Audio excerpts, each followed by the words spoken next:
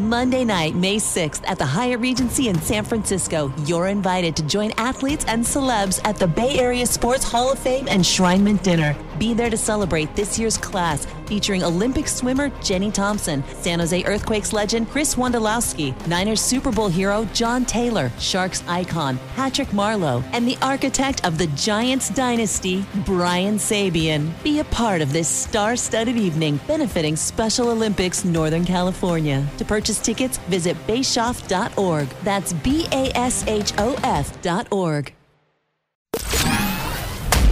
You're listening to Morning Tide, the official morning show podcast of the San Jose Sharks. Now, here's your host, Ted Ramey. LeBanc over the line with Marleau. Kevin LeBanc trying to toe drag it. Marleau scores!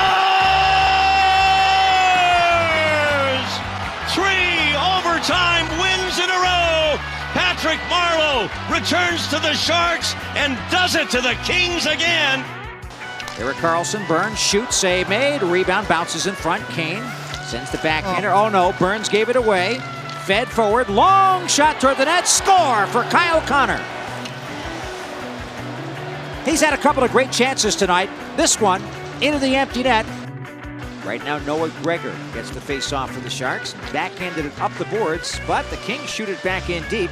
And Brendan Dillon will lift it over the forecheckers. And there's a race, and Gregor's going to win it. Down the left side, moving in, shoots, he scores! Top shelf for Noah Gregor. His first National Hockey League goal is a thing of beauty. And the Sharks are up 3-0. Off the draw, Vlasic shoots and score! That was chipped in front. The Sharks take the lead 3-2. And that was just off of a face-off play inside the offensive zone. I think Timo Meier got that. His stick was down, also in front of the net, Marleau and Hertl. Yeah, big resiliency. You know, it's a back-to-back game. The way we started, it could have been 4 or 5-0 in the first 5 minutes. So I thought we settled down and got to our game. And, you know, I thought this next 50 minutes probably some of the best hockey we've played this year. Yeah, we found a way. I mean, the third period we weren't very good either, but took some penalties, and Hill was great. Jonah made big saves at big times. We kind of held on at the end there. Would have liked to attack a little bit more in the third instead of sitting back like we did, flipping too many pucks, but we'll take the win right now in the division game. All right, good morning, everyone, and welcome to Morning Tide. Ted Ramey with you as always. I hope everybody had a very, very happy Thanksgiving, and I'm so happy to be with you on another winning Monday where we can talk about the last week of Sharks hockey that was, and we saw more and more high-level quality play from the Sharks, and this is what we were expecting all along. Now, the loss to Winnipeg, yeah, that was not the Sharks' best game. They didn't play great, but you know what? They can't win them all, and I think that, like we saw when their earlier winning streak came to an end, Logan Couture said that sometimes you're able to get a win in spite of the fact that you're not playing your best hockey, and I think the Sharks, looking at those 3 straight overtime wins that preceded the loss to Winnipeg, they were not playing their best hockey, but they still found ways to win, and that's what the elite teams in the NHL do. It doesn't matter if you don't have your best game that night. It doesn't matter if you don't have your best player. It doesn't matter if you don't have X, Y, or Z. You're still able to find a way to win in spite of these difficulties, and that's what the Sharks were able to do, and that's what the Sharks have been able to do since the start of November. And the loss to Winnipeg, yes, they were not good. I liked what I saw initially. They took the 1-0 lead, but then they gave up 5 unanswered goals. And let me be the first to tell you that's not going to be a good way to go about winning a game in the NHL, or really any sport. If you score once and give up 5 unanswered or consecutive scores, you're going to find yourself in a deficit. But as I have consistently said over the course of this podcast, to me, it's not about win streaks. It's about taking the lion's share when you're looking at a grouping of games. The Sharks were able to win 3 out of 4 this week. The week before, they were able to take 2 out of 3, and that's exactly what they need to keep on doing if they want to claw their way back into the fight for the playoffs. And some of you might have the reaction of, well, Ted, they've played well through the month of November. They've gotten themselves right back into that playoff race. But listen, the pendulum swings, and because the Sharks had that inconsistency to start off the year, I'm not going to be fully satisfied until we see 2 months of this style of play. Now, I don't expect them to be posting 11 wins in 15 games for every month, but I do expect the San Jose Sharks to be more consistent overall, and we've seen that in 1 of 2 months of the season so far. And yes, there were a lot of things that hampered the Sharks in the month of October, but I want to see more of what we've seen in November, in December, before I start anointing them or start crowning them prematurely. I know what the Sharks are capable of. I know what they've done in the past. I know how much we all view October as an aberration, but I want to see another consistent month of consistent Sharks hockey before I start saying, yes, this team is officially what I think they are. Now, I see them play a style of hockey where it says, yes, that's what I'm expecting from them. That's what we thought they would be from the get-go. But also, they have had these difficult losses like Winnipeg, like Edmonton, where you think to yourself, which team is this? And you can't ignore the losses in light of winning 3 of 4. Now, you want to be winning 3 of 4. You want to be winning 2 of 3. You want to be winning, again, the lion's share of these games. But you can't ignore these losses. You can't ignore some of the things that haunt the Sharks on nights when they play poorly, because you learn more from losses than you do learn from wins. And that's just the way things go in professional sports. But what did we see in those recent losses to Edmonton and Winnipeg? We saw a lot of the same things that haunted the Sharks in the early part of the season. We saw some less than stellar defense. We saw some poor giveaways in the neutral zone or in the defensive zone. And we also saw it early in that game against Arizona. We saw some overall sloppy play.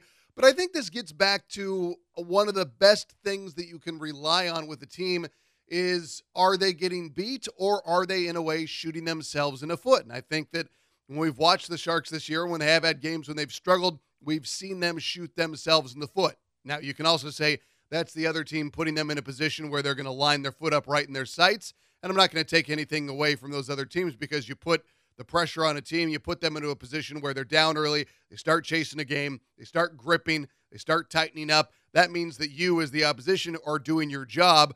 But at the same time, the Sharks have a level of play, have a level of excellence that we're all accustomed to, and we all see the talent level, and we see they're not able to do it, and we say to ourselves, what's more the reality here? Is the team doing this to the Sharks? Are the Sharks doing this to themselves? And I think that in a lot of these losses early in the year, we've seen them do it to themselves. And again, that's not to take anything away from Winnipeg or Edmonton, but I think that we look at the Sharks and they say, are these mistakes correctable? Can you play better on defense? Can you get rid of this sloppy play? Can you maybe see a better effort across the board? And I think that we all would come to the same answer that, yes, you can see corrections. You can see better efforts. You can see less sloppiness. You can see all these things happen in the midst of a game or in the midst of a season. And I look, again, as the game against Arizona as perfectly in just the micro of what did they do right off the bat? They were sloppy. They had bad giveaways. They found themselves at a deficit. What did they do? They tightened up in a good way. They played cleaner hockey, and they relied on their talent. And suddenly that was a 2-1 deficit, a 2-2 tie, and then a 3-2 win, in which we really saw in the third period they didn't play their best hockey. They took some bad penalties, and I think that had to do with fatigue the second night of a back-to-back.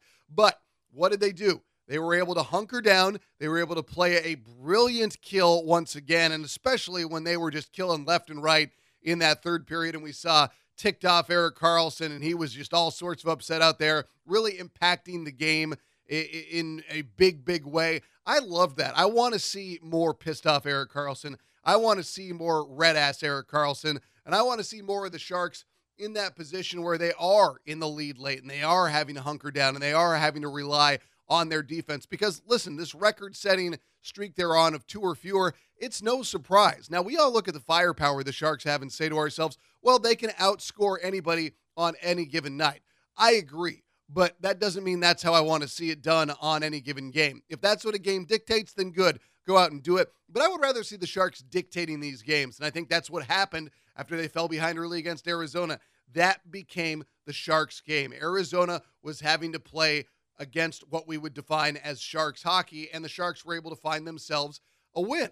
And that to me was huge, because not just did they dictate the pace of the game after falling behind early, they did have that multi-goal comeback game that they had been lacking so far this year, unless I am completely mistaken. But they were able to find themselves at a deficit.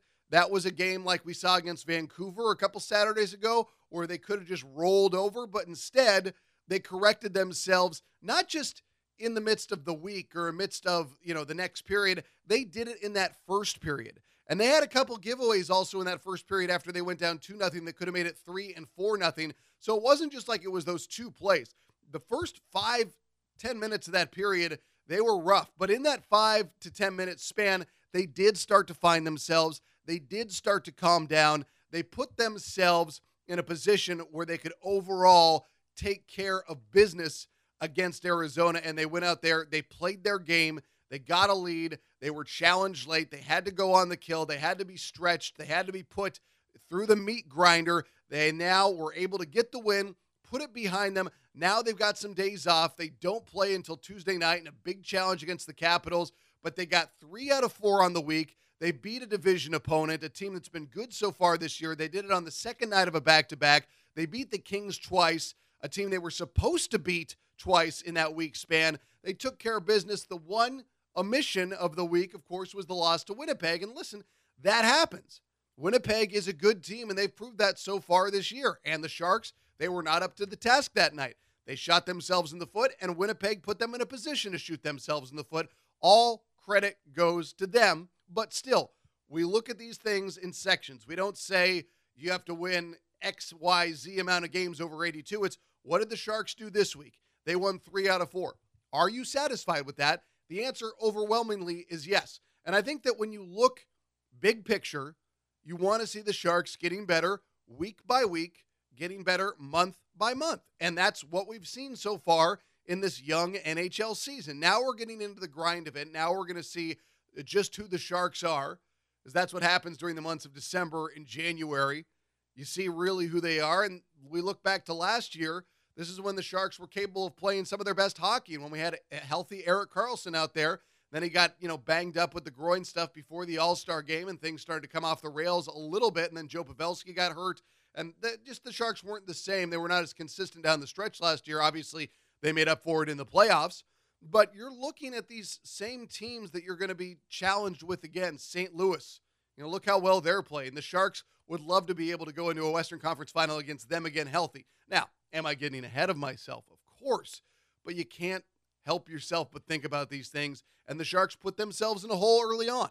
They're digging their way out of it, but ultimately you want to see this team start to position themselves. And listen, I know I said you want to see it month to month, but we saw October bad, November good. In very simple terms, October bad, November good. So now, can they make December better than good? Can they make it a month where they start to separate themselves and show night to night that they are one of the elite teams in the NHL? And if they do that, they will start positioning themselves for a good run when we get later into the year. And again, you reap what you sow, and the Sharks had to deal with that in the month of November. They have been able to yield a decent crop out of what they planted in October, but now it's a matter of continuing this rectification and continuing to be the team that we all think they're going to be. All right, I had a really good talk with Dan Rusanowsky. While we're still close to that win against Arizona, I want to talk to Dan about that stuff, and then we're going to revisit the second half of the interview where we look a little bit more big picture. We are now joined here on Morning Tide by Dan Rusanowsky, the radio play-by-play voice of the San Jose Sharks, and of course he is also doing his part of the Sharks Podcast Network with Teal Report and Tank Talk. Ruzy, what's going on, man? How you doing? Well, it's just a beautiful weekend, isn't it? We come back to absolute rain-drenched Bay Area to celebrate all of what we wanted was a parade for just the recent right results. I mean, 11-2 in 13 games. Sharks on a little bit of a roll here, getting back into the thick of the playoff discussion, and all is well in Sharkville. Yeah, it really is, and that's incredible considering, when you look at the earlier part of the season when, you're 2 games into November and you've only got 4 wins on the year, but just immediately last night, I'm listening to you and Jamie on my way back from the city, and before you guys could even get to your keys of the game, the Coyotes have a 2-0 lead. The Sharks are playing very sloppy on defense. They're giving pucks away in the neutral zone. They're putting Martin Jones in an uber bad position. And it looks like the game is all but lost, but they settle down and they walk away, maybe not with the best win of the year. That's up in the air for which one you want to attribute to that, but very much a win that I'm glad that they could get because they hadn't had that that one come from behind victory yet this year that we could really point to from a more than one goal deficit. Last night to me was bigger than I think really the overall final tells us. Dan, do you feel me on that? I do, and in fact, I think when we look back at the regular season in June of next year, that we're going to look at this game as a really pivotal game in the season. And I say that for a variety of reasons. The Sharks were playing their 5th game in 8 nights. Mm-hmm. That's tough on anybody. It's really difficult. And in fact, they experienced some of the pain from that in the Winnipeg game just before that when they lost 5-1. And it was just a really tough game on that Wednesday before Thanksgiving, actually. Then they come back and on a weird day, they beat LA, afternoon game, 1:00 start, day after Thanksgiving. The tryptophan's probably still kicked in, and they get going and they put together a really great effort and beat the Kings. All right, but now it's back to back. They have to play Arizona, a team that I think really was close to making the playoffs last year. And, probably didn't have the benefit of the schedule, but an improved hockey club under Coach Rick Tocchet.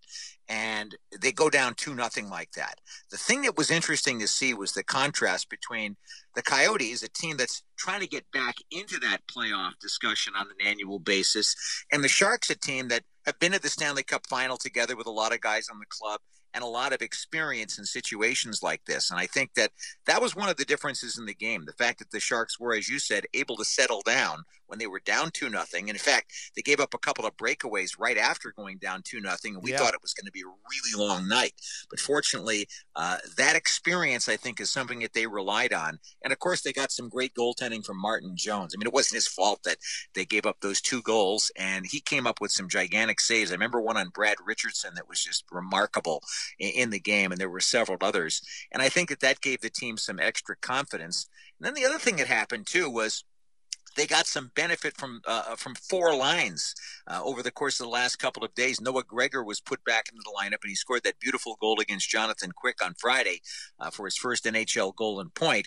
But that line was also supplemented by Dylan Gambrell coming back into action because of the injury to Antti Suomela.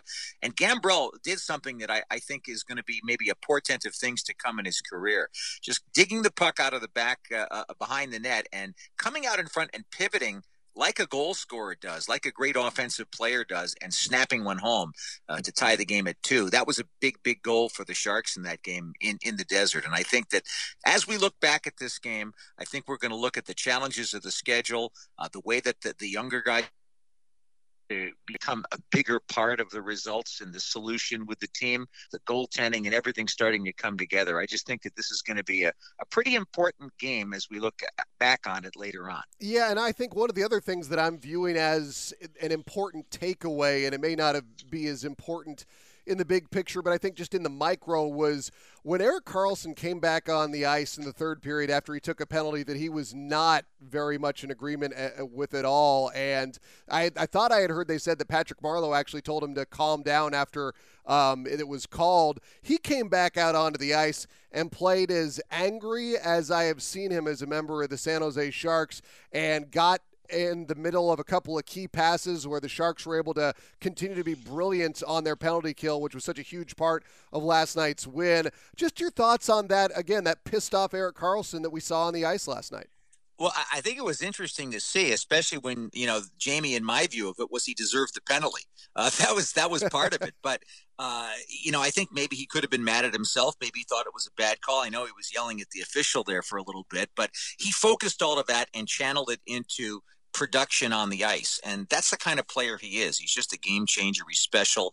He was the number 1 star in the afternoon game against the LA Kings not because of anger, but because of his ability to channel his game into something really special. And I think that part of what's going on with him too is he's really comfortable with Marc-Edouard Vlasic. In fact, they're comfortable with each other as a D pair. He has total confidence that Vlasic is going to be there for him when he goes out on his merry way into one of those great forays into the offensive zone.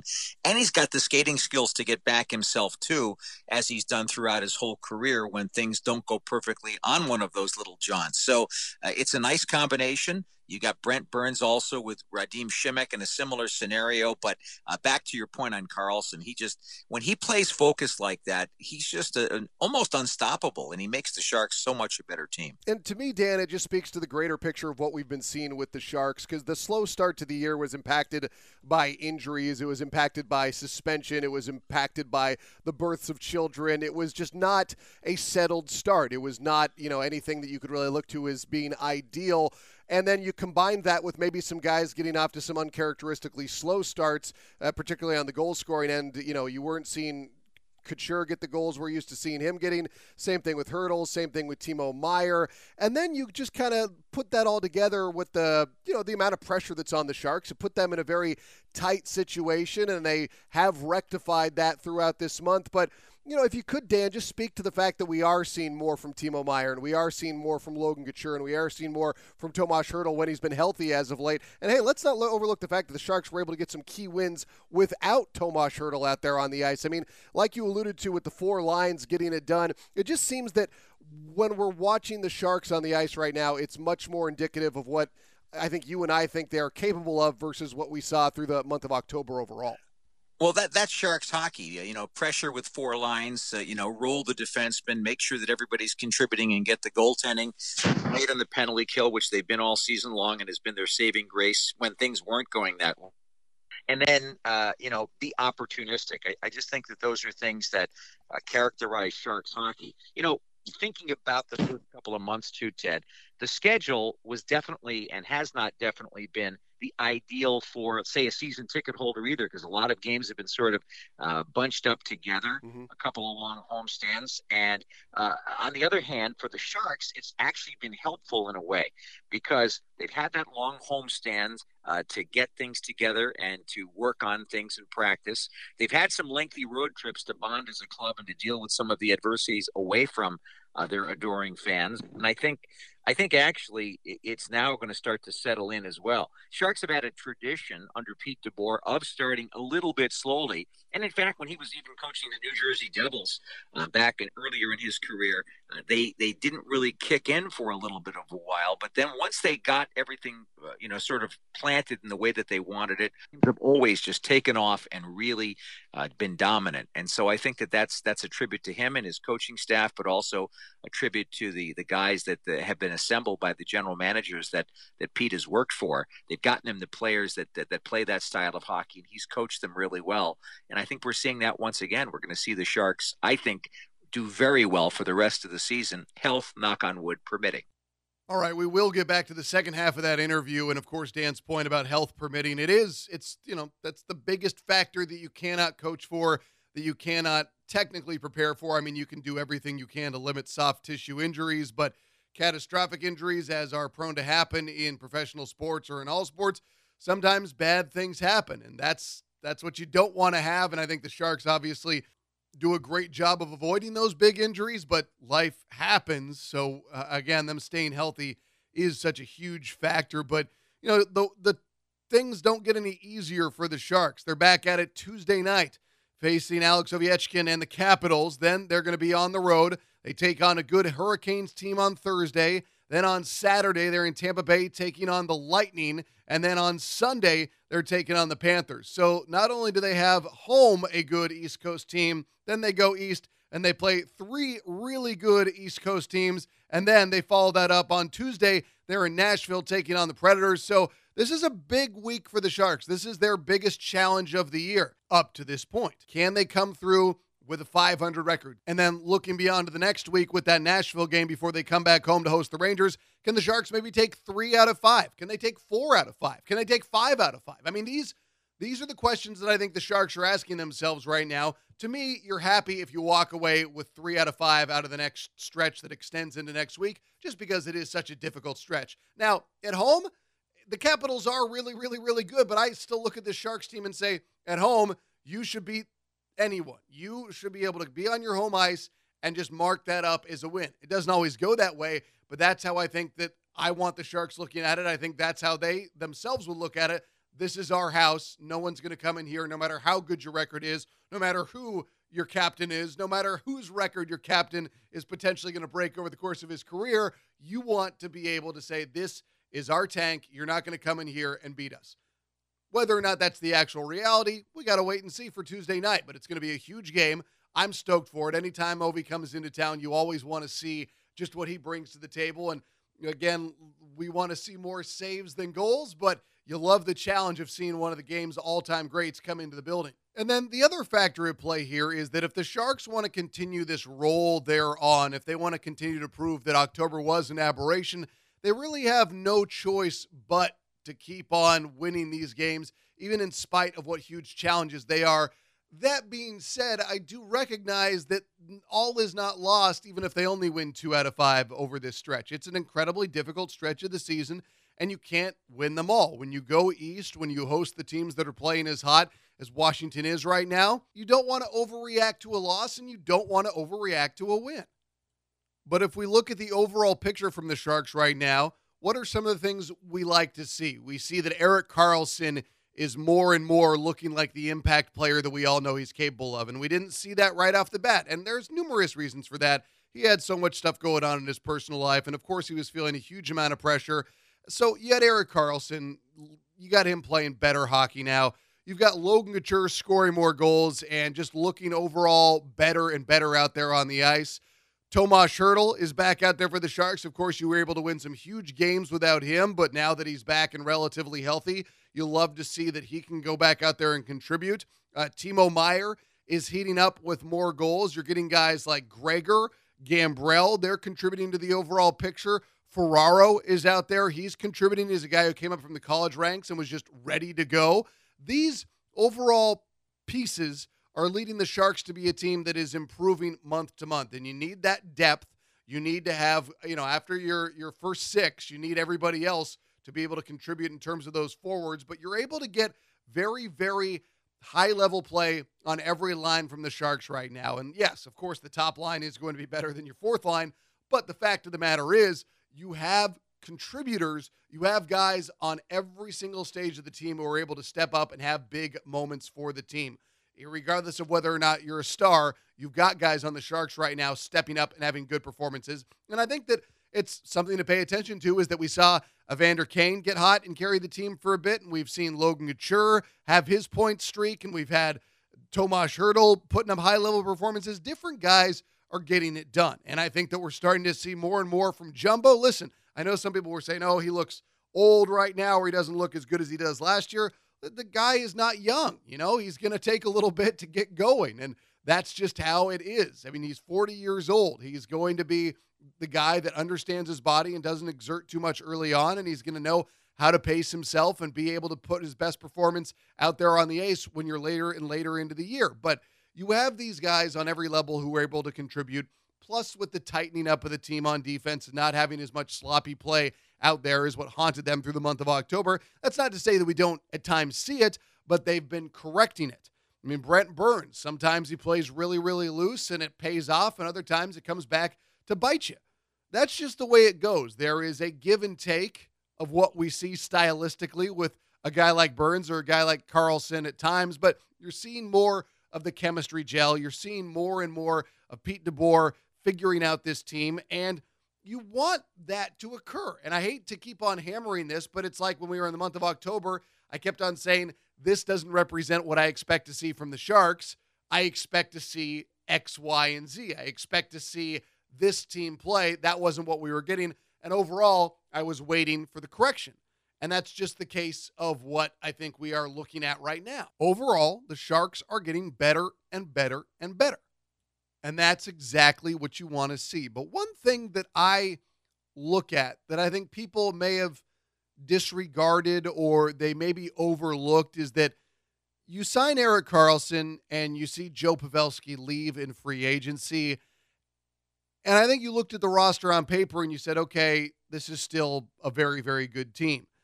And I think people overall undervalued the calming presence of Joe Pavelski and the fact that he was a 40-goal scorer that you could rely on any given night, and that calming presence would have done more for the team in the early goings. I don't think it's just adjusting to a new team out there on the ice, and I don't in any way want to question the leadership abilities of Logan Couture because I have an incredible faith in him. But I think that when I look at the Sharks and I look at what Joe Pavelski provided, I think it was underrated how a team has to adjust to a loss of their captain. And yes, there were tough decisions that needed to be made, and I do not hold that against anyone inside the Sharks front office, because I think that if you honestly ask yourself, do you want the guy who's in his mid-30s or do you want the guy who's in the prime of his career? You take the guy in the prime of his career.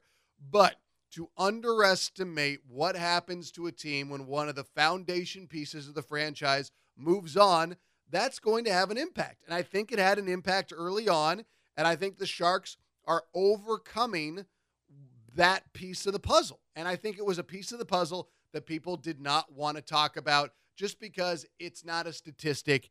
It's not something that you were recognizing on the ice. You can't look at a team and say, that's the lack of the former captain. That's the lack of their leadership. That's the lack of their traits that were able to be a positive for the team before, because that's not really how you look at sports. You can say that, oh, they don't have the tip play, and you recognize that, but you don't look at the psychological aspect out there on the ice the same way that you do look at other factors and numbers and statistics. And I think that's something the Sharks have been getting over, and I think it's something that people also, they kind of tried to downplay. And I don't mean they, the Sharks didn't want to talk about it. It's like, oh, let's not talk about Pavelski. It's no, you don't want to talk about something that isn't there. You don't want to second-guess decision-making. You don't want to try and undermine the guys that are out there on the ice. That's just not how you go about things. But to me, it definitely played a factor. And we've watched the Sharks continue to evolve. And it's not, to me, always about the numbers. It's not, to me, always about the individual performances night to night. I think there is a bigger picture. I think there are things that impact teams. And that was one that the Sharks were battling with early on. And as a credit to Logan Couture and as a guy that are wearing the A's out there, they have that leadership group. They had veterans like Patty Marleau come in and step up. They have a calming presence in Pete DeBoer behind them every single night. You were able to overcome an adversary, a difficulty that you were maybe not giving as much credit to as probably should have been given, because it's hard. There's a part of a fan as well. When you look at things, you don't want to focus on what is not there anymore, right? You want to focus on what's there on the ice. And so you said this team has Tomas Hertl, they've got Logan Couture, they've got Erik Karlsson, they've got Marc-Edouard Vlasic, they've got Brent Burns, and you saw all these high-level players that were not playing at the level that we expected them to be, and that's what you're reacting to. And, of course, that's what you should react to. But I just think when I go big picture, when I look at the team, I look at the loss of Joe Pavelski in the early part of the season as being a bigger factor than people ultimately wanted to give credence to. And so now as the Sharks continue to play better, as they continue to develop into a new team with overall a new leadership structure, I think that we see this team progressing nicely and turning into the team that we all thought they were capable of being. All right, let's continue back with my conversation with Dan Rusanowsky as we talk about the fact that Pete DeBoer was able to really be that settling presence when things were not going well in the early part of the season. Let's talk about Pete DeBoer for a second, because there, in the midst of that rough start, was a lot of pressure from the media. There was a lot of pressure from the fan base. And then Pete's reaction to that was never to go after his guys in the media. Not that that's ever been his style per se, but he could have been more critical to send more of a message. But the most out-and-out critical thing that he said of the team as a whole was, we're playing soft right now, we need to play hard, or something. I'm paraphrasing, but it was something along those lines. And when guys had individually bad nights, he wouldn't try and sugarcoat it or anything, but he didn't panic. And I think that's something to be said, because he could have sent more of a message. He could have tried to been more forceful through the media, but he played it pretty cool. I mean, he's been hot after some games, wins and losses, but overall, he didn't go over the top. He kind of was patient with his team, which is pretty rare in the modern sports world. He's a top professional. I think that he's somebody that understands the pulse of his club. He's great at working with his assistant coaches, and he's got some great ones to delegate some of the duties to. And he observes everything from a 35,000-foot level. He's able to deal with the immediacy of any individual problem that might happen, but he's also able to do that within the context of getting the big picture, i.e. the 35,000-foot view of where he wants his team to go. I think the Sharks are really lucky to have him. He's a great bench coach. He really responds well to things on the ice, and I don't know how some of these guys do it, because we can see all of the trends from up top. It's a little bit easier to see. It's an easier game from up there in the press box. He's got some help up there. Dave Barr, Johan Hedberg, also in the eyes in the sky, looking and communicating with Steve Spott on the bench. But I just think he's really good at understanding what's going on and what needs to happen. You'll see him make a change in the line, or you'll see him double shift a group that's going well. And that's hard to do at that level, but it's one of the reasons why he's one of the truly best coaches in the game. And as I said, the Sharks are fortunate to have his skills available to them. Again, we've got Dan Rusanowski here on Morning Tide. Another big factor, and a guy that Pete DeBoer is always throwing his weight behind, is Martin Jones. He's been playing much better, and I even go back to some of the confidence-building stops he had even at the start of the year when he wasn't necessarily as good of a goalie as we all know he's capable of being. That, for lack of a better term, wild win against the Wild when they came roaring back. He had a great toe poke save where he just stretched out there and was able to keep the puck from going in after they had taken, I believe, a 6-2 lead, and then it ended up being a 6-5 win. But stops like that, and he's had some other huge stops. What do you think the difference has been with him, Dan? Because when I watch Martin Jones, it seems like when he's not playing well, he to me does not look physically as comfortable. But when we were watching him last night, it just seems like his vision is more comfortable, his push to the post, his butterfly. He'll come out of the crease a little bit more. To me, there's a very visible confidence in Martin Jones, at least, and that's at least to me. But like, you can see it when he's having a good game more than just the numbers of stops. His body language is a little different. Well, there's a whole different set of directions I could go with this one. I think that one of the most important factors that you started with was the confidence that the coaches have shown him going back last year to the Stanley Cup playoffs. I remember there was some speculation as to whether he would start the next game in this series against Vegas and all that. And Pete never wavered, and he never has. I go back even further. I remember a couple of back-to-back set of games, and I'm not exactly sure when this happened, but it was a back-to-back set of game with Pittsburgh and Detroit. And in Pittsburgh, things did not go well, and everybody assumed that Aaron Dell was probably going to be in goal the next game. But Pete came back and said, no, Martin Jones is my goaltender, and he's playing in this game. And he had a fabulous game in Detroit at the Little Caesars Arena, and then went on to have the great rest of the year and continue to go. You know, this is something that I think gets back to one of the most important aspects of modern day coaching. Not that it's really modern day, it's always been there, but it's more important than ever, Ted. And that is the players are willing to accept accountability and even willing to accept some tough talk when they realize and totally believe the fact that the coach that's delivering that message believes in them. And I think that that's the most important part of being a great coach, to impart that sense of belief along with the expectation and the accountability. And again, the Sharks are lucky in that they have someone and a group of people, actually the entire staff, that continuously does that. They communicate well together. One guy can play the good cop, one guy can play the bad cop.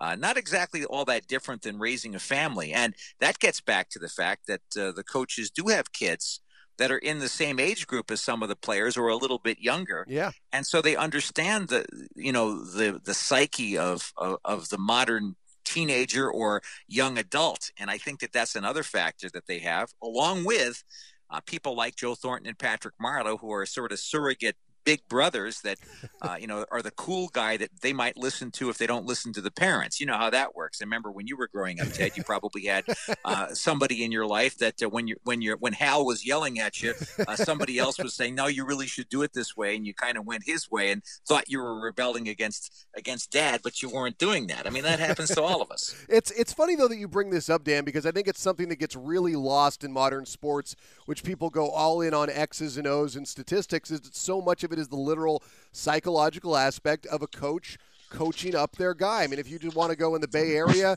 Bruce Bochy willing to go with guys even if they'd had troubles as of late, and he would believe in them. Or you want to talk about Steve Kerr and the way that he's, said, hey, I'm not going to have a problem with my guy continuing to shoot even if he's having a bad night because he's done it in the past. It's these guys that are they're willing to overlook the interim failures because they see the big picture. They know what their players are capable of. And you can take it, to many great coaches in sports history, but that all gets lost so much, again, in the talk of numbers and X's and O's, or systems or schematics or whatever it may be. Well, Bill Walsh was the one who always said that you have to always let your players know that you believe in them. Not only just give them ideas that they can figure out, but you actually have to actually tell them that.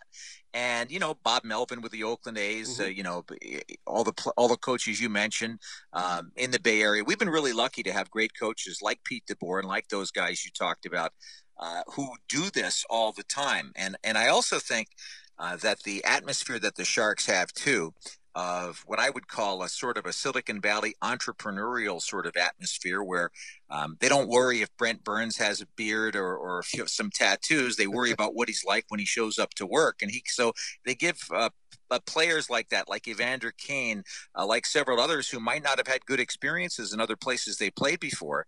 And they allow them to be themselves and also impart input into solutions. And I think that entrepreneurial sort of spirit, which we have here in Silicon Valley, goes right into the hockey team. It's the way that Doug Wilson wants it to be.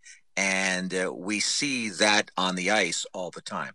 And so as we look ahead, Dan, to what is next for the San Jose Sharks, they can't ostensibly continue to be this good because that's just not how sports are. But what is your realistic expectation as we head into the final month of 2019? Well, are you talking about for the rest of the calendar year? Yeah, let's just go until the rest of 2019 is over, just of what's next on the schedule. Obviously, they've got some East Coast games coming up, always challenging. Yeah, the first thing they've got to deal with before they do that is a home game against the Washington Capitals. And, of course, think about this. The New York Islanders went 17 straight games without a regulation loss, and they're still a whole bunch of points behind the Washington Capitals. That's how good they've been. Alex Ovechkin is one of the greatest goal scorers of all time. So he only comes here once in the regular season. I think fans should clamor to change their plans on a Tuesday night if they're not really doing anything special, because this guy is one of the greatest players that we will ever see. He's a complete package kind of a player with his scoring ability, but also with his ability to body check, his skating speed, everything. Then you got John Carlson on that team, who has been at the top of the NHL defenseman list in scoring. And he's one of the USA's better examples of a great hockey player.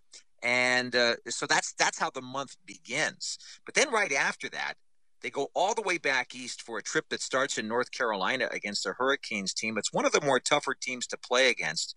The old bunch of jerks story that started last year when Don Cherry made that comment about them. They kind of embraced that and made it a movement. But they have all those things that happen at the end of the game after they win. And of course, every team is very motivated to stop any of that sort of celebration at the end of any night in Carolina. So we start out on Tobacco Road, then we go down for a back-to-back set of games in Tampa and in Florida, two tough teams to play against on the road. And then after that, another rematch with Nashville, and that is going to be a big one too. So think about that schedule. It's really, really difficult just to open up the month. Then a whole bunch of games at home, which I think are going to be fun, against some Eastern Conference clubs. LA coming back, a couple of other teams. Arizona will be back in mid-December. So this is a very challenging month too, with the games all stacked together. And that's going to be the next part of it. This is the grind of the year. Usually it used to start around game 15 when the NHL was maybe a little slower, but maybe a little bit more physical away from the play with the interference and the body checking that the officials were kind of looking away from 25 years ago. But I think the grind hits now about game 25. And I think the big challenge right now, when you think about that, and I'm watching it closely, are players like Dylan Gambrell, but more so Mario Ferraro. Mario played college hockey last year.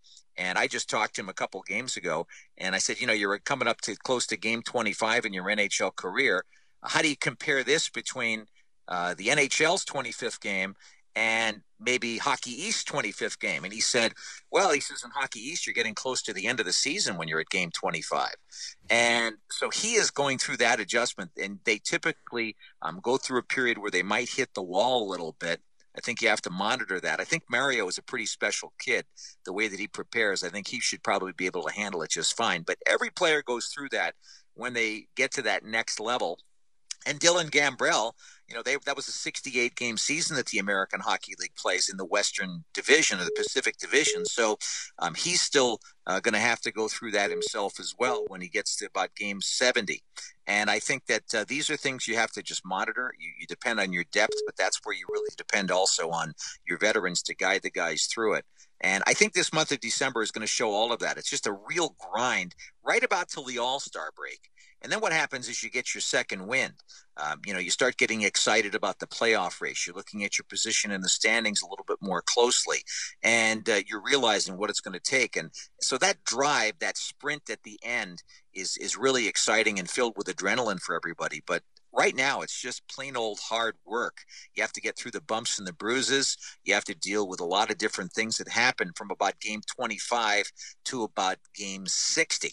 And that's the interesting part of this year. No different than a lot of other sports. When you're at game number 85 in the Major League Baseball season, or maybe game 7 or 8 in the NFL, this is a time when you're really benefiting from the routine and the procedures that you just keep going back to each and every day. And that brings me full circle back earlier to that little discussion about Martin Jones, is I think that dedication to that process and just doing it the same way every single day, no matter what happens, gets you through some of those hard times. And then all of a sudden things start going well for you and your team. And, the Sharks are finding different ways to win, which is great.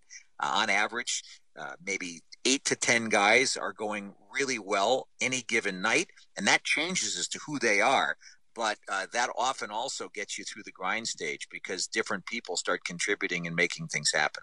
Dan, always a pleasure. I know you've got stuff to do, so I will let you go. But, again, we could do this all day, I'm sure. And then anybody who is not listening to these broadcasts on 98.5 or 102.1 inside the arena, you're doing yourself a disservice. Ruzi is the best. But always a pleasure talking to you, Dan, and I will see you Tuesday night to watch you as maybe one of 3 announcers in the NHL who make sure to properly say Alex Ovechkin, because most guys leave out the E sound and just say Ovechkin. You are one of 3, I think, who gets in Ovechkin. Well, you try to do the best you can. I mean, given the fact that my family came from Eastern Europe, I'm a little sensitive to it. I've got some trouble with the Danish and Swedish names still, but do the best I can with all those guys. But OV is a great player. I'm looking forward to calling his name. Just not a lot of goals, but yes, a lot of saves instead. Yes. It's hard to get those saves against him, but he'll make it entertaining at the very least. But thank you so much, Dan. We'll do it again soon, all right? Thanks, Ted. Dan Rusanowski, everyone, the radio play-by-play voice of the San Jose Sharks. So we look ahead now to what is going to be a big week and really a big stretch of 5 games as we look into the next week.